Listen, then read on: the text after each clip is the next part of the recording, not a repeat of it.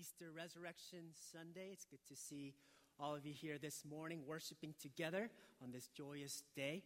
I want us to focus today on what Easter Resurrection is all about. Obviously, today is a very joyous day for many churches, for many believers who gather to worship our Lord on this day. And I want us to know and investigate, why is it so important?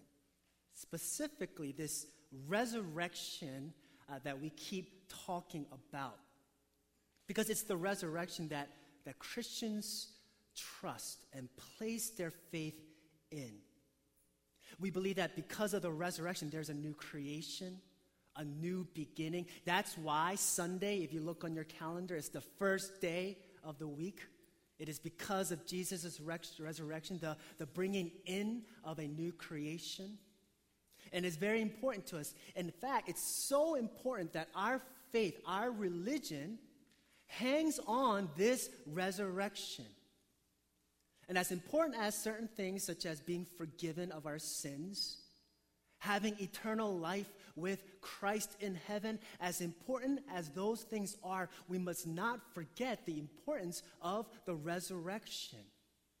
The Apostle Paul, he even writes, "For I delivered to you as of first importance what I also received, that Christ died for our sins in accordance with the Scriptures, that he was buried, and that he was raised on the third day in accordance with the Scriptures. And if Christ has not been raised, then our preaching is in vain, our faith is in vain. We are even found to be misrepresenting God because we testified about God that he raised Christ. If Christ has not been raised, your faith is futile, and you are still in your sins. If in Christ we have hope in this earthly life only, then we are of all people most to be pitied." So Christianity hangs upon the actual, physical, historical resurrection of Jesus Christ. And why is it so important? A few Easters ago, the Anglican Archbishop of Perth in Australia, around Easter time, by the media, he was asked this question. Suppose we find the tomb of Jesus Christ and find his corpse there. What would that do to your faith? And in response, it wouldn't do anything because Jesus has risen in my heart. And that sounds commendable, but that's not what Scripture says. Because if Jesus had not risen from the dead, our faith is futile. What are we doing here? Might as well make the most of our lives, go travel the world, take Instagram photos, and view all the great things of life, because this is all we have. This is it. However many years we have left. If the resurrection is not real, then our lives, our faith, Christianity, all goes down the drain. This resurrection, it means everything. Because if Jesus really rose from the dead, and if you place your faith and trust in Jesus Christ as your Lord and Savior, not only the one who forgives your sins, but also the one who conquers death, and in him, we likewise will be resurrected with him for all eternity. I'll give 3 quick implications of what this means. 3 quick observations. Number 1, because of Jesus' resurrection, we too will be resurrected and transformed into eternal, glorified, resurrected bodies. There's a woman named Joni Eareckson Tada. She had a horrific accident at the age of 18 where she became paralyzed from the neck down, become a quadriplegic. Now, she grew up in the Episcopalian church, and if you know anything about their service, they sing a lot of hymns, they have processions, they have a lot of lights, they have a lot of formal aspects of their liturgy. Even when they pray, the people, they get on their knees to pray. Obviously, we don't do that in our services. Now, she grew up in that church, and after her accident, she was at a conference, about 500 to 600 people, and the priest motioned for everyone to get on their knees to pray, and she was the only one who couldn't do that. And as she was there, looking at everyone praying on their knees, This is what she writes. This is her recounting that night. She said that she was in tears. And she says, but not out of pity, not because I felt awkward or different, but because I was reminded that in heaven I will be free to jump up and dance and do aerobics. Although Jesus himself will be delighted that I am dancing for him, the first thing I will do is to drop on my grateful, resurrected, perfected knees.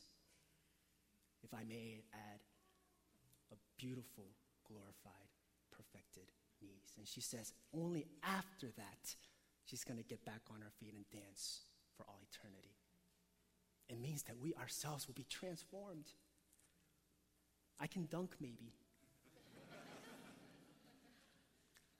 Not only that, not only will we be transformed, but this world will be transformed. A false misconception that people have of Christianity is the idea that when Jesus comes back, that he's going to destroy everything, is what philosophers call annihilationism, where he destroys everything with fire and brimstone, and he starts all over from scratch. And that is so far from the truth. Because not only is he going to come down, he's not going to simply just destroy everything and start all over again, but he's going to come down and transform everything into perfection. Which means that everything in this life is going to continue into eternity, but it's going to be perfect. When you go to work tomorrow and that Excel formula does not work, and you invest your time, and you think, what's the point of all this? The fruit of your work, it's not going to go away. When you give a cup of water in kindness in Jesus' name, that act, the fruit of that act is going to carry on into eternity. And not only that, everything that we do, even though it is flawed and inadequate, is going to be perfected. That's why when Martin Luther was asked, if you knew Jesus was going to come tomorrow, what would you do today? He said, I'd plant an apple tree. Why? Not only because he knows that it's going to continue on forever, but he also knows in his scripture that when Jesus comes back, that small apple tree is going to transform into this beautiful, glorified, organic, delicious apple tree. And he wants to see that. And you and I, likewise, will see all those Excel sheets, every act of kindness, every work that you do on Monday morning, it's going to carry on. And it is only Christians who have a theology of this resurrection that can be motivated to love others, to do good in this world. Why? Because it does matter. It's not a religion where we just try to save as many people as we can get and go to heaven and run away from this world. No, we invest in this world. We love others. We sacrifice our lives for the sake of others because we know, because of the resurrection, it's going to matter for eternity. The world will be transformed. That's why in Romans chapter 8, we'll study down the road that even all of creation is groaning for Jesus to come back because all the trees, all the mountains, they're all waiting to be perfected. Not only will we be transformed, the world will be transformed. And finally, the resurrection means there's no more goodbyes. No more goodbyes. You know, there's something about the way that we are wired that goodbyes are very hard. I think even now, the most difficult place to be is at airports, where you see many goodbyes. The other day, I drove by Downingtown, where I grew up, and I tried to retrace my steps as I was growing up in that area as an immigrant family, and you know what? Nothing looked the same. And as I was looking at all these places, there's something about me that was sad, because I knew all those memories, I can't relive them anymore. All the things that I used to love and enjoy, they're not there. That goes to show, I'm sure you experienced it. There's something painful, something yearning when you say goodbye to a loved one in death. That's because that's not the way it's supposed to be.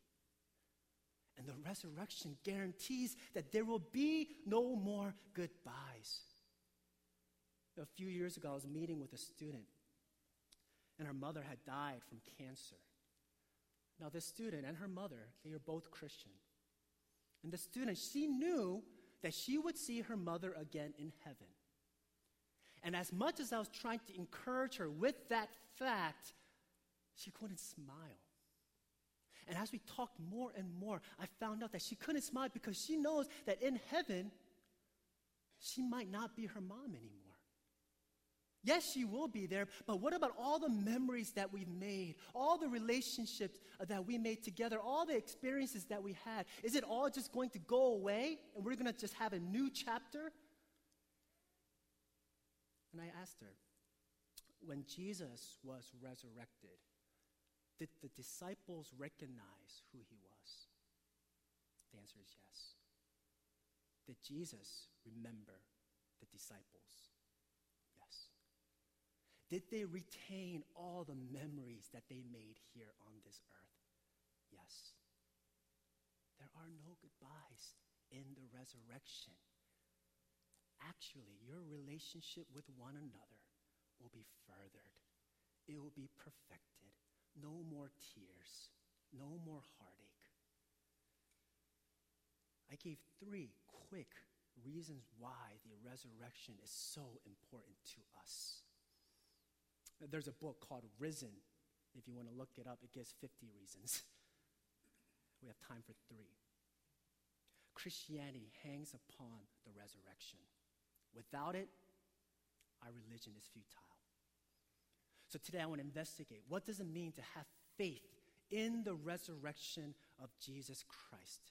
To place our faith and trust in him. So there's 3 points. The first, genuine faith is based upon the evidence of Jesus' resurrection. It's based upon the evidence of Jesus' resurrection. Point 2, faith is also based upon a personal encounter with Jesus. A personal encounter with Jesus. And finally, I just want to give an example of what genuine faith looks like.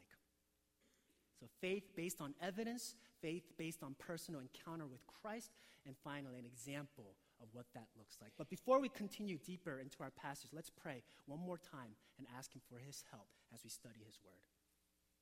Heavenly Father, we thank you and praise you that through you, this resurrection, that we have eternal hope, that we can love others, we can be guaranteed that this world is not the end, we can be guaranteed that we will be transformed into perfection. God, we look forward to that day.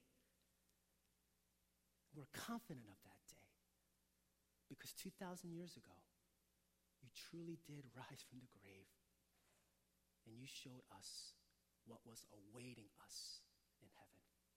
We thank you. In Christ's name we pray. Amen. So the first point, faith that is based on the evidence of Jesus' resurrection. I don't know how many of you guys are into science. I'm not. Isaac Newton clearly was a mathematical genius. If you know a little about him, he came up with the theory of gravity, F equals ma, if you remember your high school science and math. However, at that time, he didn't have everything figured out. As he was studying the stars and the solar planet, he couldn't figure out how the planets could rotate around the sun on an even plane. Based on his calculations, it should be going up and down, and he couldn't figure out how all the planets could be aligned. Because he didn't have an explanation, he writes in his journal, simple mechanical causes cannot just happen to give birth to such a regularity in its circular motions. Therefore, he writes, this most beautiful system of the sun and planets and comets, it can only proceed from the counsel and dominion of an intelligent and powerful being with a capital B, God. Now, from that story, this is where a lot of philosophers today get this concept called the God of the gaps. I don't know if you heard of it. God of the gaps. And what it is for anything that science cannot explain, anything where there is mystery and the unknown, all we have to say is God must be responsible for it. God knows about it, and God is in charge of it.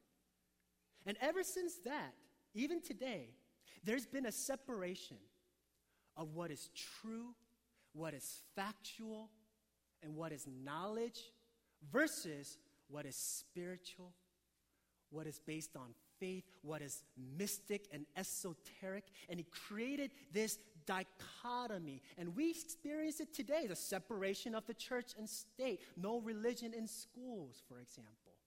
Why? Because knowledge, truth, is based upon hard, cold facts, empirical evidence, things we can see, things we can touch, things we can prove. But faith, that's in the realm of the unknown.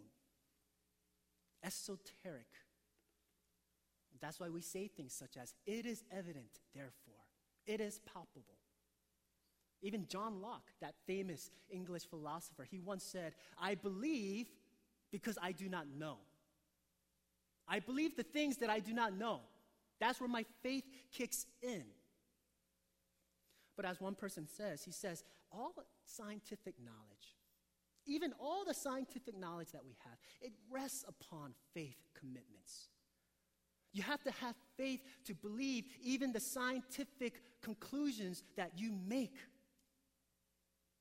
And on top of that, faith too rests on evidence. Faith too rests on evidence. This separation of faith and knowledge, that hasn't always been the case. It's been a modern phenomenon ever since Newton. And we experience it day to day in our Western cultures. But if you go in another culture, if you go back in history, it has always been understood that faith is based upon hard evidence. There is no separation there. And that's how gospel writer John, he presents the gospel resurrection of Jesus Christ. And that's what I want us to investigate, to see how the resurrection of Jesus Christ is not just some esoteric, mystical event, but it's an actual historical happening. And I want to give some observations. First, if you look at verse 1 of chapter 20, what do you see? Now, on the first day of the week, Mary Magdalene came to the tomb early while it was still dark and saw the stone had been taken away from the tomb.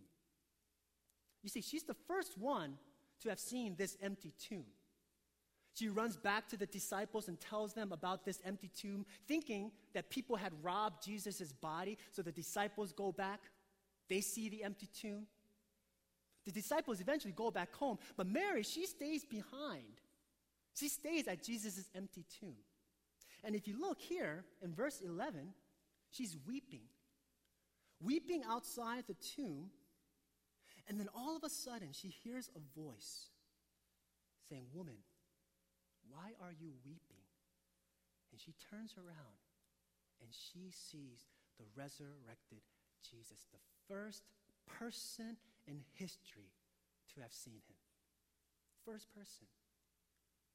This is inconceivable. This is hard to believe. You know why? Because in Jewish culture at that time, if you want to make any case, give any testimony, especially in court, the minimum number of witnesses that you need is 2. And on top of that, only men can give factual testimonies. I looked it up myself. The Jewish Mishnah, the Rosh Hashanah, chapter 1, verse 8. And when I saw that, we're not the only ones that uses chapters and verses. But even in their books, it reads, this is the governing rule. All testimony that a woman gives is not fit to give. This is the worldview of the Jews back then. So if a woman's witness was not admissible, not fit to give, then why would you build a religion based upon a woman's testimony, especially if that religion came out of its Jewish roots? If you wanted to fabricate a religion back then, you would use witnesses like Peter and male Jews. At least 2 witnesses. The only explanation for Mary being the first to give evidence of the resurrected Jesus is if it really happened that way. Next observation we see. John, he's very detailed as he writes about this empty tomb. Chapter 20, verse 4. We see that Peter and John, they're running together. John outruns Peter. He reaches the tomb first. In verse 5, he's stooping in to look. and he sees the linen cloths laying there, but he did not go in. But Simon Peter, he comes in following him, and he goes inside the tomb, and he sees the linen cloths just laying there, and even the face cloth, which had been on Jesus' head, not lying with the linen cloths, but folded up in a place by itself. One of the circulating rumors during that time by the Roman guards and the Jewish leaders and priests was the rumor that Jesus hadn't really resurrected from the grave. Matthew, he writes in it in his own account. He says, the chief priests assembled with the elders, gave a sufficient sum of money to the soldiers and said, tell the people that his disciples came by night and stole him away while the guards were asleep. And he writes, and this story has been spread among the Jews to this day. Even today, it's not a surprise if we hear that. Jesus wasn't really resurrected. It's something that his disciples fabricated, something that the early church made up. But if Jesus' body was stolen in the middle of the night, it never would have looked like the scene that John is painting for us. First of all, if the tomb was ransacked, which happened a lot back then, it would not look in such an orderly account. Because when you steal someone's corpse, you don't take off its clothes, you take the whole thing. You take the whole body because you want all the jewels, all the jewelry that might be on that corpse. And on top of that, we read that there are Roman guards in front of this tomb. It is not a situation where they had all the time in the world to take off his clothes and to fold it and put it in the corner. And even if you did have the time, that's not how you rob a grave. But we see those clothes, they weren't just dropped in a heap, but they were folded up, not just left behind in a disorderly fashion. It does not look like a frantic crime scene where his body was stolen in the middle of the night.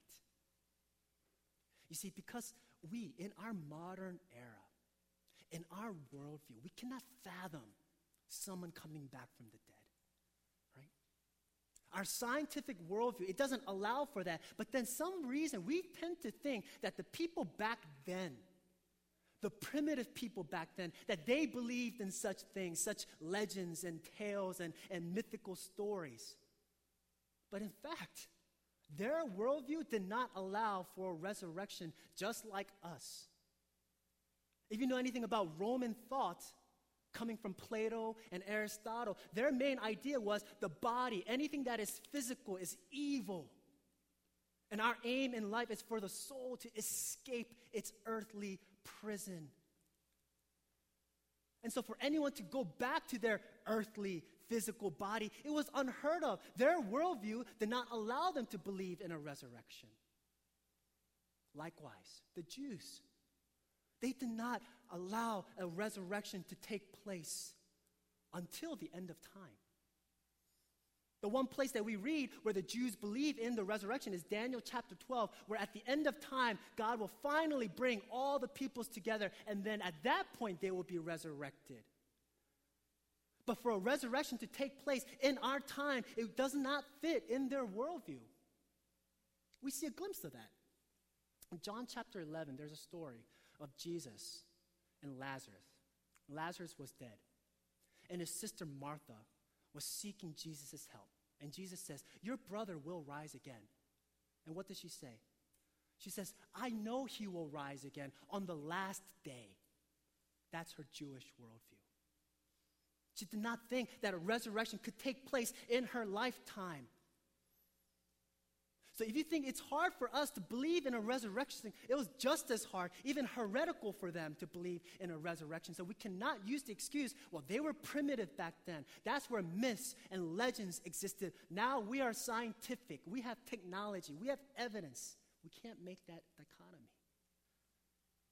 If it was a legend, if it was fake, and if it was a myth, a fabricated account, how should it read? How should this story be presented? You know, one of the first things that Jesus says after his resurrection? You know, if you're writing a fake story, if you're writing this great legend, how would you write it? The first thing that comes out of Jesus' mouth. Probably something profound, right? Something incredible. Do you know what he says? I'm hungry. Do you have anything to eat? That's not how you write a legend. That's not how you write myth. The only reason why you write that is because it actually happened. Jesus says, do you have anything to eat? And the disciples, they give him a broiled fish. You don't write that unless it actually happened. You don't let a woman Jew be the first person to give witness to the resurrected Christ unless it really happened. Rodney Stark, a church historian, he estimated by the year 150 AD, there was a global Christian population of 40,000 people. By 280, 50 years later, it rose to 218,000. Another 50 years after that, 1.2 million Christians. In a matter of 100 years, 40,000 Christians to 1.2 million Christians in the known world. And secular historians, they have a hard time trying to explain this. What was the sociological phenomena that enabled them to grow and to blow up like this? And you can try to present as much of the secular evidence as you can, but it does not fall into place. N.T. Wright, he says that the only way that the historical jigsaw puzzle lines up is if early Christianity really depended on an actual resurrection of Jesus Christ. Because you don't build a fake religion and explodes like this. You don't have Christian martyrs dying for their faith for something that is fake.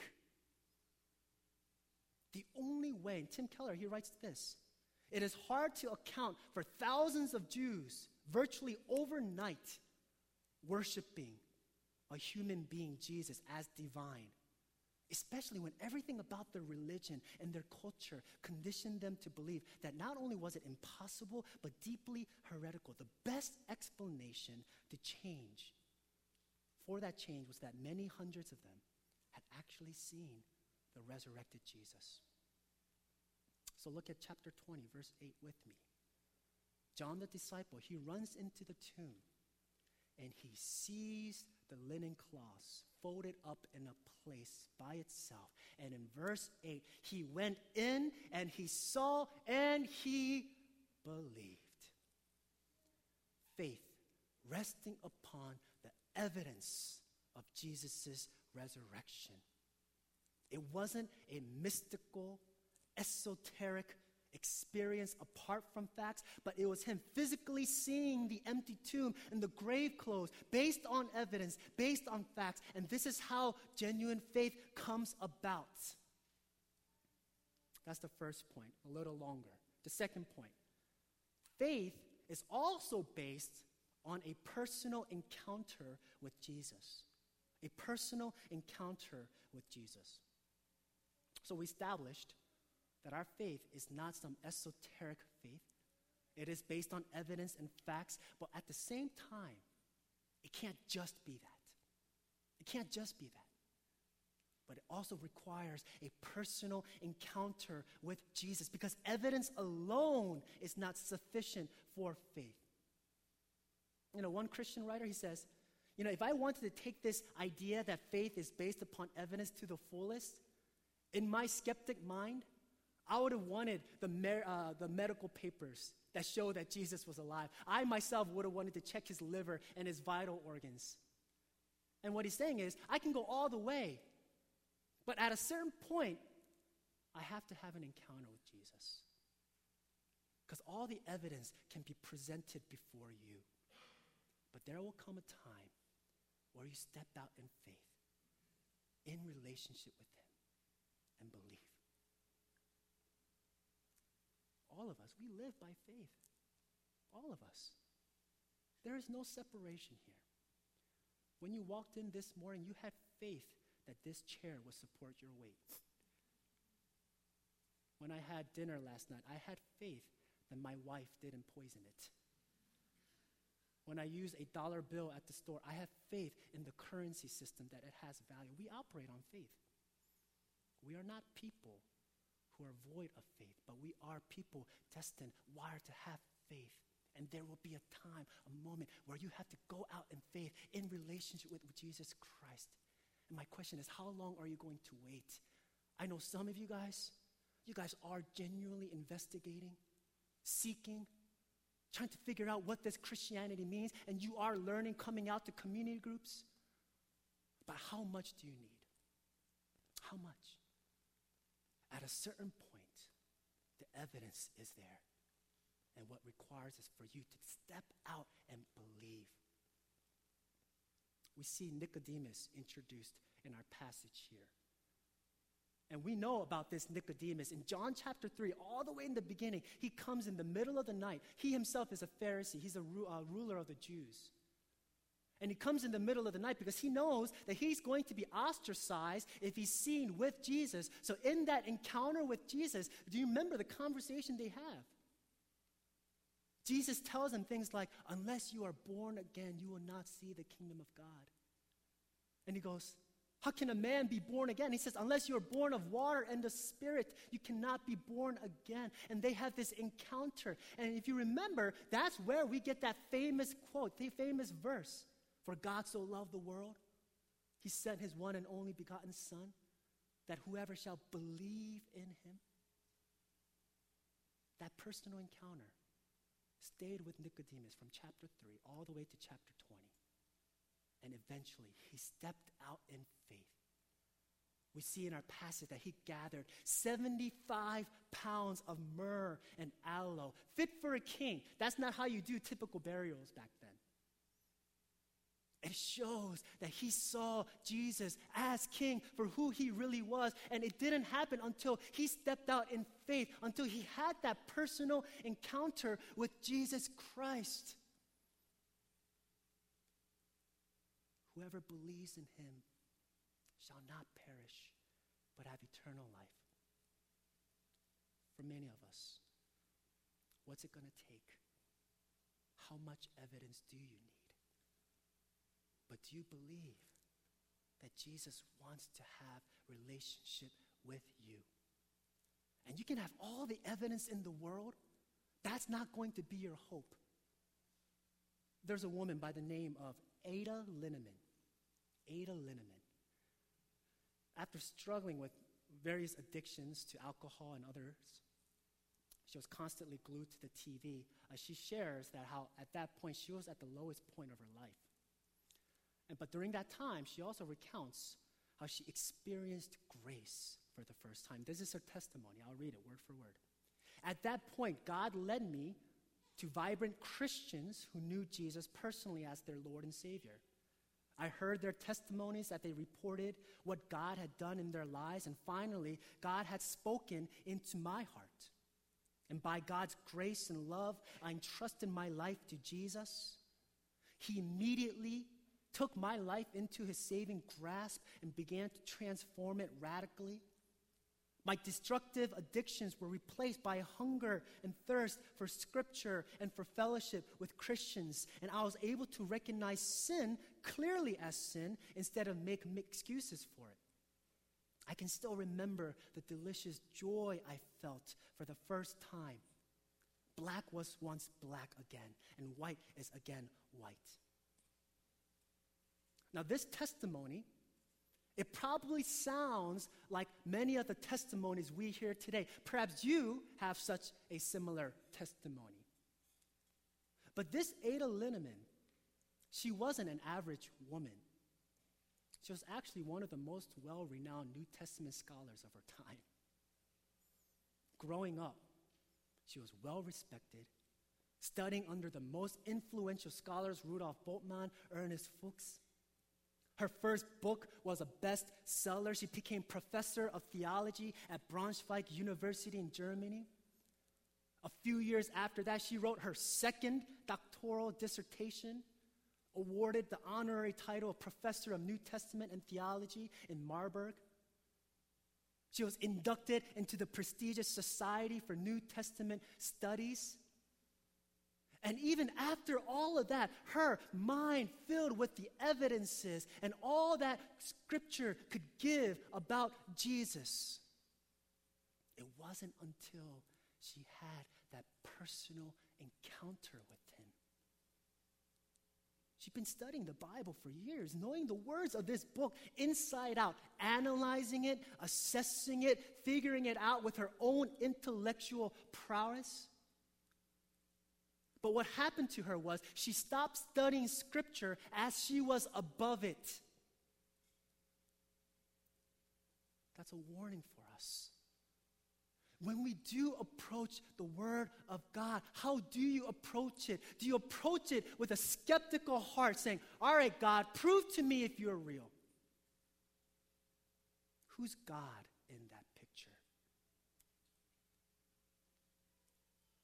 Theologian says the design of opening the understanding of the gospel is that we may understand the gospel, not that we may be wise above what is written, but that we may be wiser in what is written and made to be wise to salvation by it. That's what it means. That's what it means for Jesus to open up your heart and let go of this superior attitude to this Christianity and see if Jesus wants this relationship with you. I want to give an example of what this faith looks like. First, we establish that it is based on evidence. And secondly, at the same time, it also depends on a personal encounter with Jesus Christ. And I want to give an example, a character in our passage who embodies both, who is a model of our faith. And who do you think that person is? It's Thomas. It's Thomas. And if you've been at church for a while, that should be a surprise because the nickname that we have for Thomas is Doubting Thomas. He's the one famous for doubting the resurrection of Jesus Christ. But if you look in chapter 20, verse 25, we see that all the other disciples, they've seen the resurrected Jesus, but Thomas hasn't seen him yet.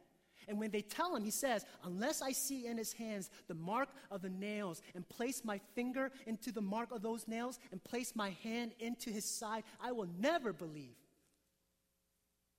I sounded like that once too. And so from this, how can he be the model of faith for you and me? Well, if you read on, 8 days later, Thomas is with the disciples in a room. All the doors are locked. Jesus comes, stands amongst them, and says, peace be with you. And the first thing that Jesus does is go to Thomas and says, Thomas, touch this. Place your hand here. And what happens? He says, my Lord, my God. It tells us, wherever you are in your relationship with God, say that you're at a point where you don't even know if he exists. Say that you've been a Christian for quite some time, but your faith is so weak and you have all of these doubts. You know, and you can have the assurance that the first thing that Jesus is going to do is go to you. Whatever you're seeking, whatever evidence you need, he is gracious enough to show you that he is real. And you will say, my Lord and my God. Have you caught the fact that Thomas was looking for the physical evidence? He wanted to touch the scars to verify that it was Jesus Christ. And when Jesus says, here, touch it, do you know what he does? He doesn't touch Jesus' scars. He doesn't need them anymore. All it needs was a personal encounter with Christ. And it goes from, I want to see, I want to touch, to my Lord and my God. And that's the model of faith for you and I. Because you might have come into this place, you might have come approaching Christianity with all of your doubts, all of your requests for evidence. Perhaps knowing that something about this life, something about this, it's not it. There is something more than that job that I'm wanting. There is something more than that relationship. There is something more to what I'm living day by day. Maybe there is something more like the resurrection. And if that's the reason why you are taking steps towards Christianity, be assured God is going to come into your life. Whatever doubts you have, whatever evidence you need, he's going to say, here. Perhaps for some of you, it's the evidence of seeing that true love does exist. Perhaps you've been burned too many times out there. You never know what it means to be unconditionally loved, not based on what you do, not based on who you are, but to have the love of God the Father for all eternity, not less, not more, but perfect. Perhaps for some of you, you want purpose. That you know enough that there is more to life than what you are living now. And you come and you approach to God and say, God, give me the evidence that there is more to this. And He will give you purpose. A purpose that lasts for eternity. Say that you want community. You've been alone all your life. And perhaps you came to this church and you got a taste, just a little taste, of what that eternal, heavenly community is going to look like. Do you see God giving you the evidence that you need to know not only that He exists, but He loves you and He is after you and He will keep on going until you say, my Lord, my God. It takes faith. You might not have everything figured out. You know, a philosopher at Liberty University, right down the street, very, very bright. He says there's three kinds of doubts. Three kinds of doubts in this life. The first he calls the factual doubt. It's all the details. You're not sure how everything panned out. You're not sure what happened the days after Jesus ascended into heaven. You're not sure about this insignificant detail. And he says it's okay to have those doubts. I have them. He also said there's emotional doubts. Maybe you are a believer, and maybe there are times in your life when you're not really sure, God, are you there? Doesn't seem like it. And perhaps you doubt. And he says, just like Thomas, we have those doubts. We have those doubts. There's a third doubt, and this is what we have to be warned against. It's called the volitional doubt. It's a doubt that doesn't want to know God. A doubt that doesn't want to know and have a relationship with Him. Tim Keller says there's a kind of doubt that actually wants answers, but there's also a kind of doubt that doesn't want answers. Don't have the latter one. And if you're not a believer here today, let me ask you, what kind of doubts do you have? If you have genuine doubts that really want to know who this Jesus is, be assured He's going to meet you where you are. But you have this latter kind of doubt. I don't even want to know. I hope that He will change your heart. If you struggle with this, and all of us, we have doubts, keep knocking. He will open the door. He will open the door. You know, one person once told me as I was struggling with a lot of these things about my faith, he says, you know what, Luke? Sometimes you need to doubt your doubts before you doubt your beliefs. You need to doubt your doubts before you doubt your beliefs. I don't know everything in this Bible. I do know a couple of things. That you're created in the image of God. He loves you. And He sent His one and only Son for you. And that He did rise again from that third day. And because He rose again, you will rise again. Where you will be transformed, the world will be transformed, and there will be no more goodbyes. My hope and prayer is that every single one of you in this sanctuary, that we'll see each other in heaven